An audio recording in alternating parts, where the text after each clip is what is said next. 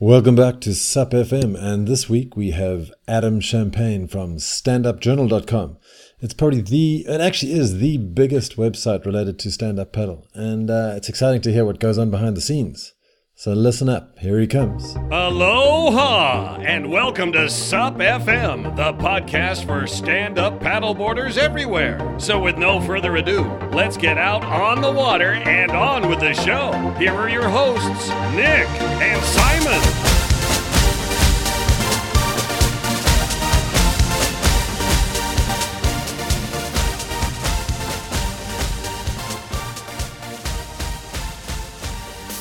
Hi, Adam Champagne. Really great to have you on SUP FM. Thank you for having me. Oh, it's a pleasure. It's nice to chat to the biggest website in the stand-up paddle industry. Thank you very much. Good to be here.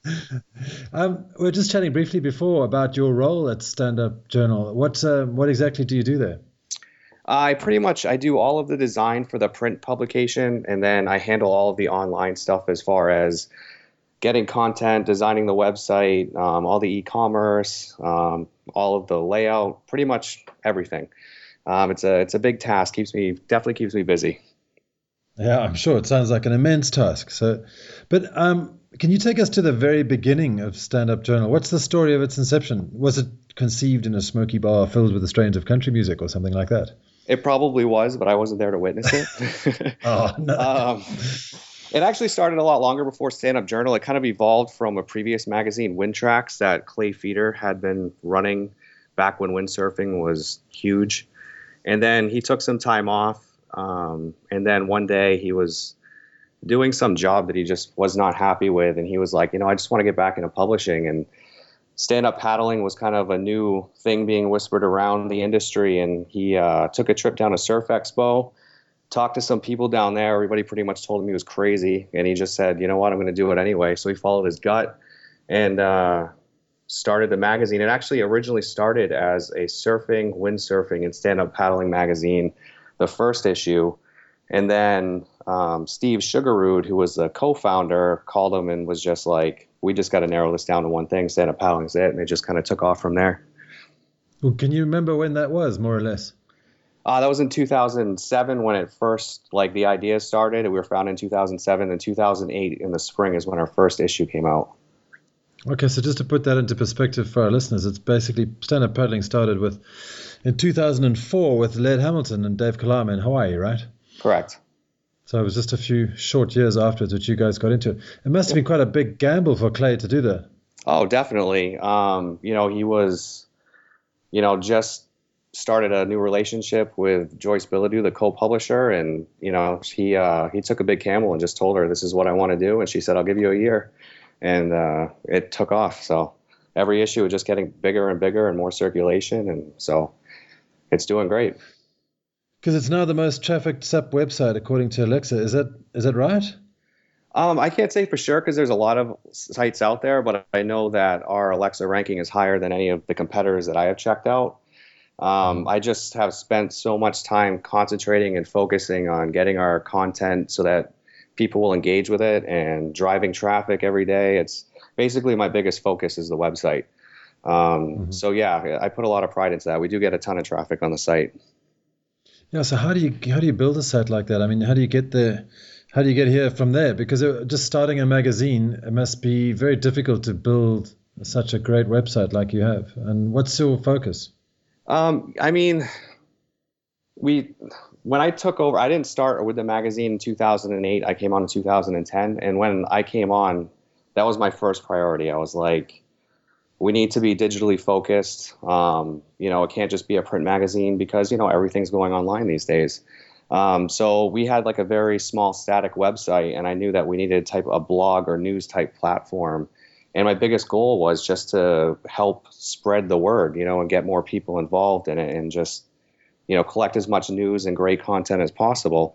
So I just converted the website to a news style website. And I had one version a couple years ago that was great to start with. And then that was kind of not functioning the way that I needed it to. So I redid this website again a couple years ago. Now it's functioning pretty decent, but I'm actually currently overhauling the site again. I just want to make it as dynamic and useful for people as possible and just have as much information As far as, gear, tips, videos, anything that people really are into and have a question about in the sport, I want to be able to come to our site and find it. Well, I think it certainly serves that. Thank you. It was, and when I was starting to paddle about 18 months ago, I really found it very helpful because I was going through a lot of the how-tos and all the articles, and I think it helps a lot of people, which is great. Well, good. I'm going to keep pushing it in the future and try and break it down into more sections. And it's just hard because, like I mentioned, I have a lot of roles with the magazine. If I was dedicated just to the website, I could have it even further, but it'll get there. Okay. Excuse me. So can you introduce us to the other players behind the scenes at Stand Up Journal? Sure. So Clay Feeder is the publisher. He basically has been surfing since the 60s. He grew up in California in the Santa Cruz area. Joyce Bilodeau is the co-publisher, and she kind of handles like all of the finance, business, keeps us in line basically, because we can get a little crazy sometimes. And then I handle all of the social media marketing, all the website stuff and design. And then we also have co-publisher Glenn Dubach out in California as well. And then basically how it works is we work digitally, remotely. So they're in Maine, Glenn Dubach's in California, I'm in New Jersey. We just do everything online, and we collect stories from people all over the world. And we just kind of communicate how we're going to do it. And it's kind of cool. We don't have to have an office per se. It's wherever we want to work. Oh, it's great having a virtual office. I've worked in that environment myself as well. Oh, that's I think awesome. Obviously, a lot of people are doing it as well. So do you guys have any tools that you use to work on with each other? You just use Skype and email? Yeah, I mean, it's a lot of just emailing, texting. I really, I'm working on getting us more of like a back end that we can actually all communicate on, just because it gets a little bit challenging. And, there is some miscommunication sometimes, and it's a challenge because we get a lot of stuff thrown at us all over the world. But yeah, it's basically just through email and text and phone at this point. Mm-hmm. Yeah, Simon and I work a lot together online as well. We use a thing called Slack, which is a brilliant project management tool. Just thought I'd give them a shout out. Thank you. I'm taking a note because I'm taking any suggestions I can to streamline this. So it's really cool. It works over all apps and mobile, everything. So it's great. Thank you.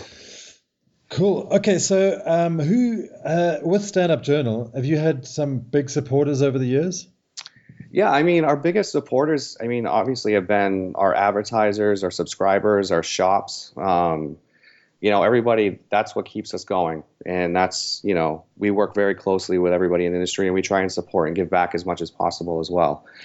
And it's just, our fans and everybody, it's a whole big community. That's what I like. It's no just one big person. It's more of a community effort, which is really cool.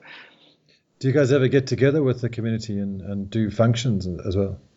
We don't. We're more, because we are such a small, tight-knit group, we have a harder time doing functions and things like that. We'll show up when we can. We do Surf Expo 2 times a year. Each time we go, we give out 400 free copies of the magazine. We just shake hands and try and, talk to as many people as possible. But it's hard for us to host an event per se, just because it's, we're kind of all over the place, and we're a smaller group of people. So. Sure, yeah, it must be tough when you're geographically all over the place. Yeah. But since 2007, you must have had some major milestones happening in the life of the site. Can you let us know what it is? The site and the magazine, obviously. Can you let us know 3 of those? Yeah, 3 off the top of my head. One of the biggest ones was launching digitally. I think that was huge for us. We have an online magazine. We previously had apps. The apps were a bit too buggy, so we ended up going with an online version that you can use in anything that has a browser. You can go on and view our magazine now, and you can download it wherever you are allowed to download PDFs, like in your iPad or on your computer for offline reading. That was a huge milestone for us, I think, just because it took us off strictly print and brought us onto the online world as far as, a digital magazine goes. It certainly doesn't replace the print magazine by any means. I'm not sure if you've held the Stand Up Journal before, but you can tell when you pick it up. It's quality. It's more like a book at this point. We're averaging, 176 pages. And that was another milestone for us, was when we first started, we were only able to produce magazines that were about, 98 pages or so. And now we're averaging 176. That was, that's huge, because we put up so much more content now.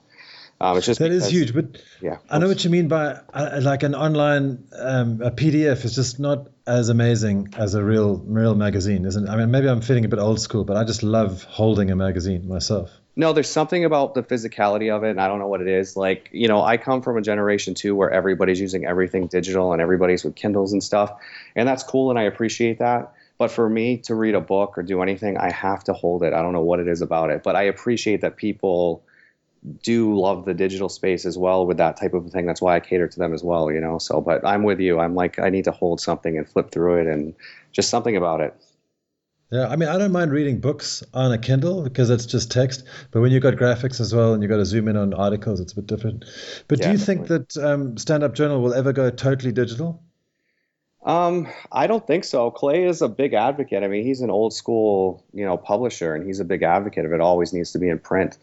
I can't predict the future, and there are struggles with cost of printing, and shipping has gone out of control. Anybody that has a business with shipping in the past 2 years knows what I'm talking about. They have just astronomically raised prices ever since the gas prices went up and everything else, and it's just, especially international shipping, it's a big challenge. So I can't predict the future, but Clay always wants to have a print magazine, and I agree. I mean, that's our foundation. Yeah, I agree with that as well, for what it's worth. Yeah, thank you.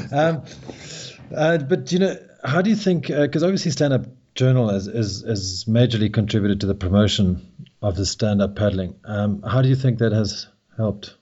I just think it's helped at an early stage where a lot of people were just not really feeling it. And anybody who's ever, spoken to Clay, he's a very outgoing, he's a big personality, and I think that he had a lot to do with getting the sport really seen a lot faster, because he was out making the phone calls, pushing it, as hard as he could, getting the magazine into as many people's hands. So I think we had a big part of it, and I think our role online now too is making it even huger. We're trying as a team to make as much interesting, great content as possible and legitimize it as much as possible. Mm-hmm. I mean, have you come across many people, like we come across a lot of people all the time on the podcast, who just are so excited about stand-up paddle that they just have to share it? It's kind of like a biblical thing in a way. It is. And, it's funny because when people first get into it, it's almost like a watershed moment or something when they first step on a board and just love it. I have a friend who I introduced to stand-up paddling last summer, and she is just, I mean, unfortunately for her, she's a GM of a restaurant, so she works all the time.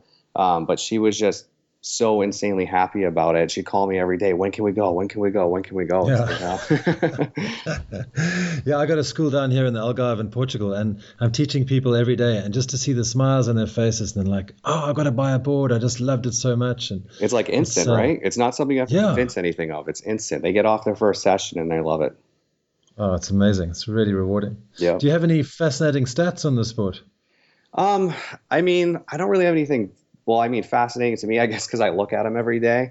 I can tell you pretty much from my stats on social media and the site where, the biggest views I get and stuff are. But, besides obviously US, because we're US based, Brazil is number 2, France is number 3, and then it goes Australia, Mexico, Spain, Canada, Portugal, United Kingdom, and Puerto Rico. Those are the top 10 people that are looking at our social media and our website. That's interesting. Yeah. Because that really ties in with, so we were on suptrotters.com. We interviewed him a while ago, and he was also saying Brazil is the number one thing. Yeah, Brazil is, I get, it's tough because I thank God for Google Translate and things like that, but I get messages all the time on Facebook or email completely in Portuguese, and I'm just I have no idea what you're saying. And I try to use the Google Translate, but it doesn't always work right. So I'm can you speak English? Because I don't know if this is translating properly. But is Portugal more popular than the UK? Well, Brazil is. Portugal. Okay. It is. Actually, it is. Not by much. Portugal and UK are pretty much tied. That's odd. I thought the UK would be bigger. I suppose they sort of stick to their own websites, maybe. I don't know. Yeah, it could be. We don't get the weather. Okay, that makes sense. Yeah. Sorry. No problem. just had to speak up for my country. That's all.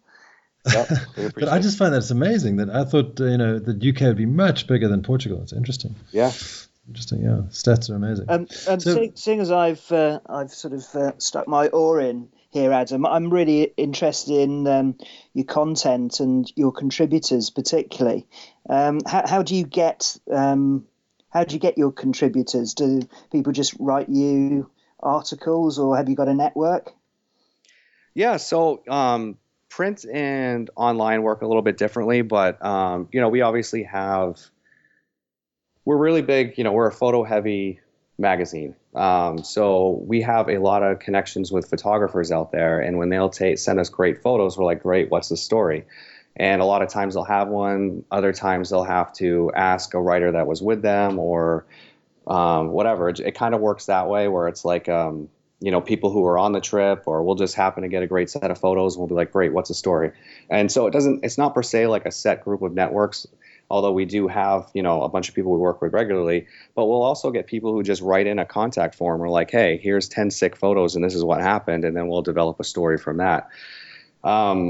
As far as online goes, I really am trying to find more people to contribute online, because it's a hard job for me to curate content all the time. So I'm working with a few people now, Jodelle Fitzwater being one of them. She teaches like SUP fitness classes and things like that, and she sends me like regular fitness tips and different things like that. So it's just basically when people reach out to us, if they have great content and there's a story, then we'll pursue it. Excellent. And in terms of the content, I mean, Nick obviously talked about fascinating facts earlier on, but is there a particular sort of area of content which is most attractive to your consumers? Yeah, so for our print publication, we're all like adventure based. So we don't run gear guides and anything like that. It's all stories about just cool things that happen, like a cool trip that you took or some great event that happened. It's like 10 of us guys went out on this epic weekend trip, and these are the photos, and this is what happened. So it's that type of a thing. It's like a adventure lifestyle. Excellent. All that inspirational stuff. You definitely. And for the site, it's different. I'm looking for more people on the site want more stuff with tips, gears, crazy videos, things like that. So what performs better? Crazy videos? They must spike the traffic, I guess. Videos, yeah. I mean, I basically just take a cue off of stuff I see around. I'm constantly learning, and I'm constantly reading, and I'm constantly trying to figure out what works and what doesn't. And videos are obviously, people love videos. Everything's becoming super visual these days online. And if you have a great video, that's what helps to drive traffic, definitely. Yeah. I think I sent through a video of a cave in Portugal, and it did really well, I think. It seemed to do really well. Oh, okay. Yeah. So how do you see interest in SUP growing? Do you think that it's going to level out, or do you think it's going to keep on increasing at this rapid pace? I mean, it's like anything else. There's peaks, valleys, and whatever. I just think that for now, because anybody can do it anywhere, it is just going to continue to grow. There's this lake by me called Round Valley. It's a reservoir. And, a few years ago, you wouldn't see anybody out there stand up paddling. And now I took my son out there the other day, and there's a company out there with a giant, trailer with just boards loaded in it and a tent, people just rolling up, renting paddle boards and going out. And it was, pretty much half and half paddle boards to kayaks out there. And I don't doubt that in another year or two, it's going to, just be mostly paddle boards. I mean, as soon as I pull out my board, I inflate it and I roll out, everybody's like staring at me. What's that? And everybody asking questions, and where can I get one? And it's just going to keep growing. I mean, it's a great time to be in it. It is, yeah. It's really exciting. And I just looked at some stats on surfers the other day, and they reckon there's about 20 million surfers in the world. I don't know if that's right or wrong or what, but if you look at stand-up paddling, it can only get bigger because surfing is so limited to decent waves. And obviously, stand-up paddling, you can do it in lakes and rivers and wherever. Yeah, exactly. There's no limit. So, I mean, it's, Midwest. I mean, anywhere in the world. It's, wherever you have water, like you said, water, lake, rivers, whatever, you can do it. And it's so exciting to see these fascinating stories. There was a guy I was watching on Vimeo last night who was paddling in the Midwest somewhere, paddling down a lake, or a river, 340 kilometers on a stand-up paddleboard. Yeah. And it's just wonderful to see these personal stories coming out. Like, I don't know if you've heard about Charlie Howden, who paddled with stage 4 pancreatic cancer. He's just paddled down Costa Rica. Yep. Yeah, I was following that. It's crazy. Also another cool story that's happening next year. Chris Burdish is trying to do a transatlantic sup crossing completely unsupported. He's going to bring all his food, all his water, and just roll out.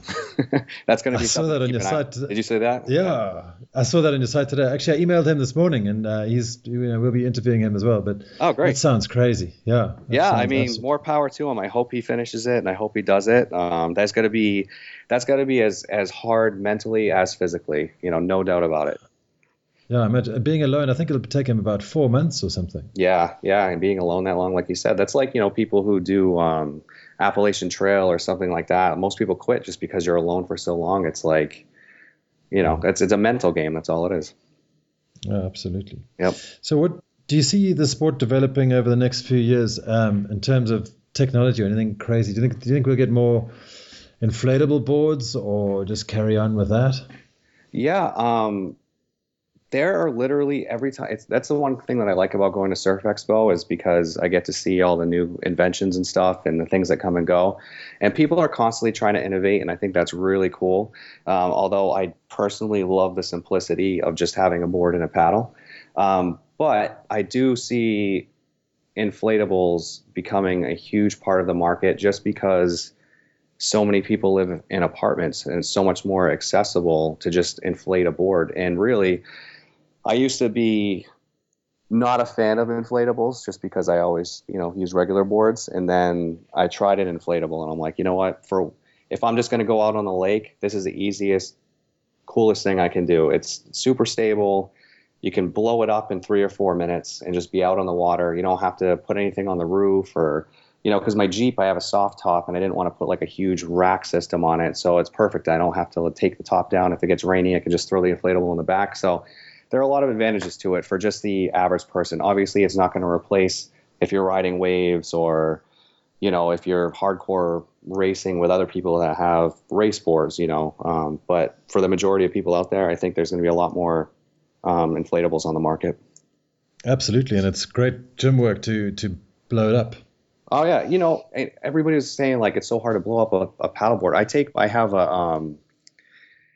I have like a pump for my air mattress and I just hook it up to that for like the initial blow up till it gets up to 1 PSI. Then that takes like 2 minutes. And then I use my pump for another 1.5 minutes and I'm out in the water. Yeah. I just saw a pump the other day. It just inflates to 15 PSI. Really? And, yeah, so it's easy. Just connect it to your car, and then boom, it goes. Yep. But I actually like pumping them up, to be honest, because I think it's I'm there for the fitness. So it's like a warm up. Yeah, exactly. It's a great warm up. Yeah. Yep. Excellent. Have you heard about that SEPA board where it self-inflates and it's got a little motor in it? Yeah, that's another thing I was saying. Yeah, because like I keep seeing all these inventions come out. I posted a video of that on the site, and people, very opinionated about it. I've never tried one before. It looked kind of cool, but I'm sure there's a market out there for it. What are your thoughts on it? Well, I think I don't really want stand-up paddle to turn into a motorized sport because I think it's a sport. Then it won't be a sport.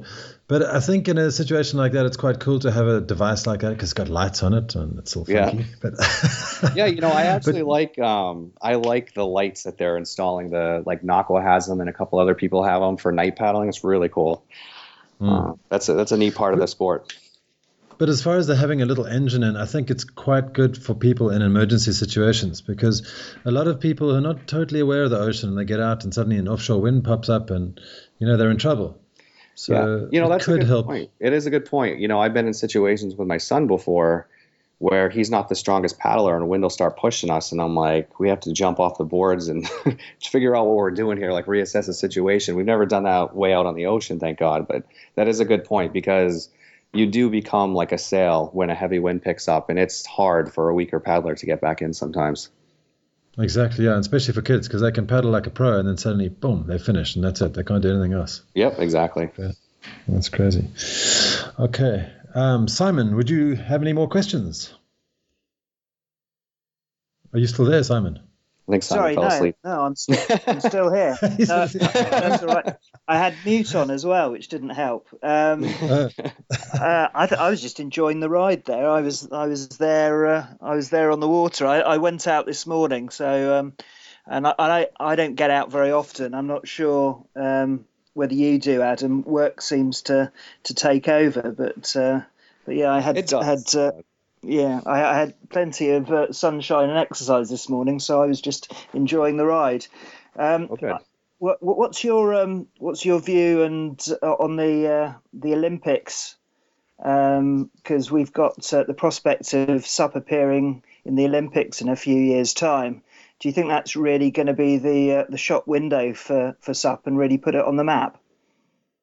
I think SUP's already on the map, but I think being in the Olympics and, legitimizing it as that type of the racing aspect of it and that part of the sport, I think is awesome. I think it deserves to be there. I mean, these athletes, I don't know if you guys have ever tried to endurance paddle like really hard, but, I work out every day. I do cardio, and that is hard, keeping up that kind of a pace. And these guys are doing huge races now. So yeah, they deserve to be in the Olympics, and I think that's awesome. Absolutely. I mean, that race down in Carolinas, I think it was 17 miles or something. I'm not sure if that's correct. It's insane. But being able to keep that up is incredible, unbelievable. People say to me all the time, sorry, you go ahead. Yeah, so I was going to say as well, the ISA's in Mexico, Danny Ching's performance in the race that he won was just absolutely awesome. I mean, he's an athlete up there with the best in the world. I don't know whether you saw that race, Adam. Yep, I didn't watch it while I was there, but I saw all the photos, and I was following it. It's just crazy. These guys are top athletes in the world, and they definitely deserve to be recognized.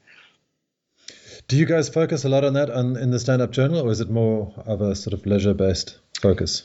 Well, we actually we just put to press our BOP feature, so that will be coming out. Where we cover the entire, because the BOP has shut down for time being. They don't know if they're going to come back. I mean, we definitely focus on that aspect of it too. We've always covered racing as part of it as well.